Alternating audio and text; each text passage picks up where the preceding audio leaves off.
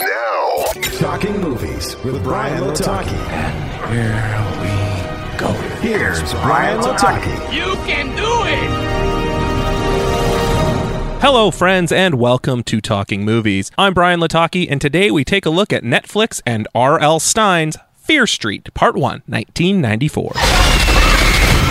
Dude, what the hell? This is exactly why you have no friends. Look, some gal killed a bunch of people at the mall last night. Holy. Another Shady Side tragedy.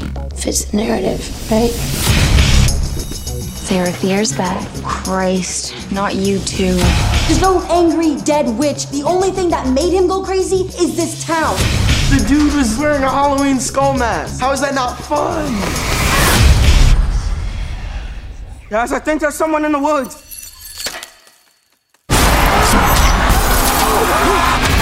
A circle of teenage friends accidentally encounter the ancient evil responsible for a series of brutal murders that have plagued their town for over 300 years. Welcome to Shady Side. Written by Phil Grazziti and Lee Janiak, and directed by Lee Janiak based on the novels from Goosebumps scribe R.L. Stine, Fear Street Part 1, 1994 stars Kiana Madeira as Dina, Olivia Scott Welch as Samantha, Benjamin Flores Jr. as Josh, and features Julia Raywald, Maya Hawke, and Charlene Amoya. As I was wrapping up my vacation, a number of new releases were dropped on the various streaming sites for me to pick and choose from, and I settled on Fear Street as I grew up a big fan of the Goosebumps series. Unfortunately, Fear Street was out of my wheelhouse, but growing up in the 90s was not. So let's start with my expectations. I was expecting a 90s version of Stranger Things, and instead was constantly reminded through the massive soundtrack that this was indeed the 90s. Apart from some choice clothing items, there isn't a lot to show that this is set in the 90s, but the way people talk and act is more likely to come across as a modern movie before a song like Firestarter kicks in and clarifies that you should know that this is set in the 90s. That's not a knock on the acting itself, but more of a lack of direction and writing. The plot itself is generic enough, and I think it's a very interesting plan to start your trilogy with the movies at the end rather than the beginning. So I will definitely be watching the rest of the trilogy, especially if they all sit at around a decent 107 minutes. I give Fear Street Part 1, 1994, a C+. With the code red ending, it's time to look your best for the summer heat. Hit up Nick at Swish Barbershop at 844 St. Mary's Road and book today by visiting boybarbernick.com. I've just been handed an urgent news story. Cannonball! Over in movie news you can use, let's talk about some long-awaited projects. Let's start it off with Riddick 4, where Vin Diesel has confirmed that he has read the finished script and had the following to say, quote, David Twohy, he wrote a great script. It's just a matter of timing when we get that opportunity to shoot that, but I believe we're shooting that in Australia, and it would be the 4th chapter in that series, which would be awesome. The Riddick series, which began with the film Pitch Black, was followed by The Chronicles of Riddick, which underperformed at the box office, and then the third film, Riddick, also didn't do too well. There were 2 video games that came out afterwards, as well as an animated short, so the series is going to continue, but who knows when. Another project that's been long awaited is the upcoming Spawn reboot starring Jamie Foxx and Jeremy Renner. While Jason Blum was out promoting the upcoming Forever Purge movie, he was asked about the Spawn project that his production studio is taking charge with. He did say that they're going to make it, however, it's going to take a bit to get the script right.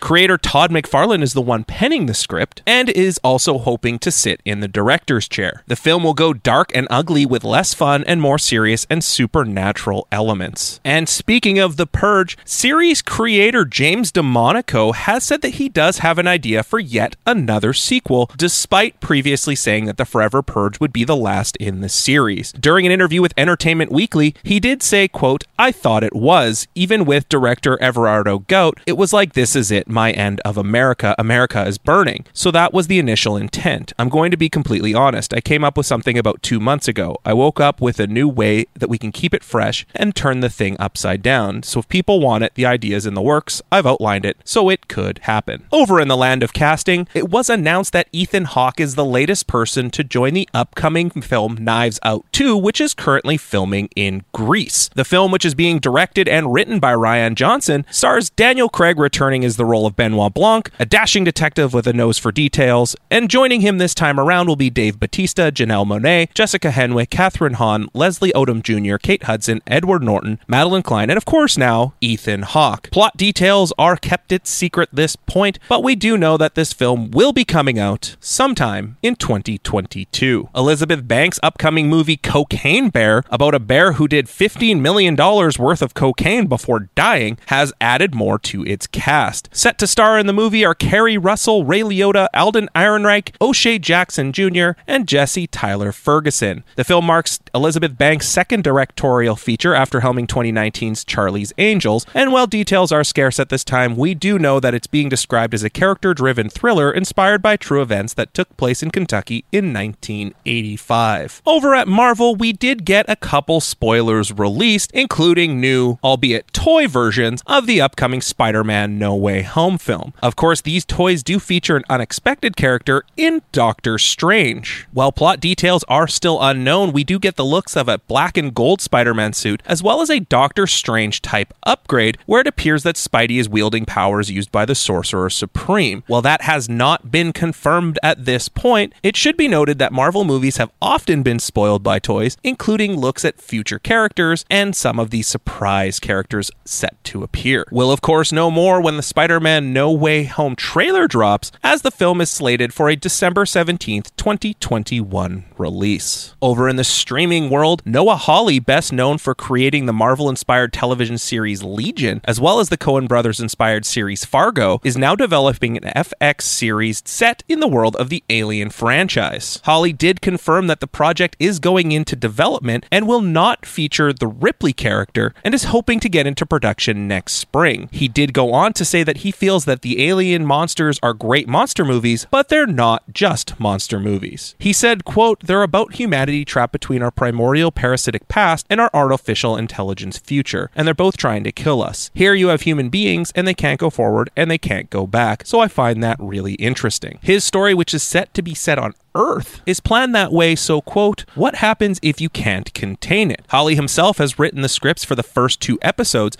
but doesn't think filming will begin until next year due to the current state of the film and television business.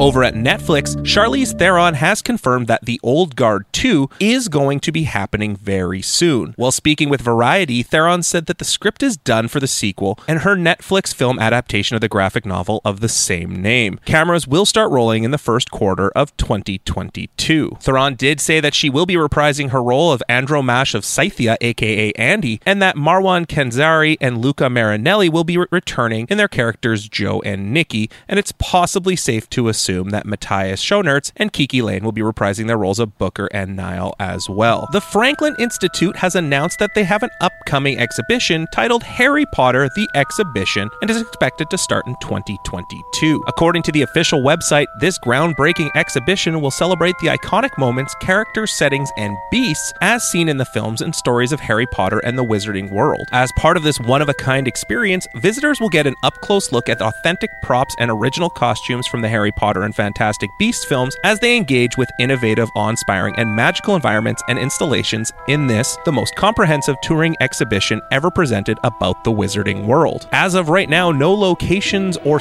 actual dates have been set for the exhibition, but I will keep you posted if it comes anywhere close to you. And finally, ending on some very sad news, it was reported that prolific director and producer Richard Donner has passed away at the age of 91. Born in 1930, Richard Donner started his career in television, directing episodes of Wanted Dead or Alive, Wagon Train, Have Gun Will Travel, and more, and moved on to films such as Superman, The Goonies, and Lethal Weapon. Thank you for everything you did for the film industry, Mr. Donner. That's it for this episode of Talking Movies. Follow me on social media at Talking Movies PC. And as always, the dude was wearing a Halloween skull mask. How is that not fun?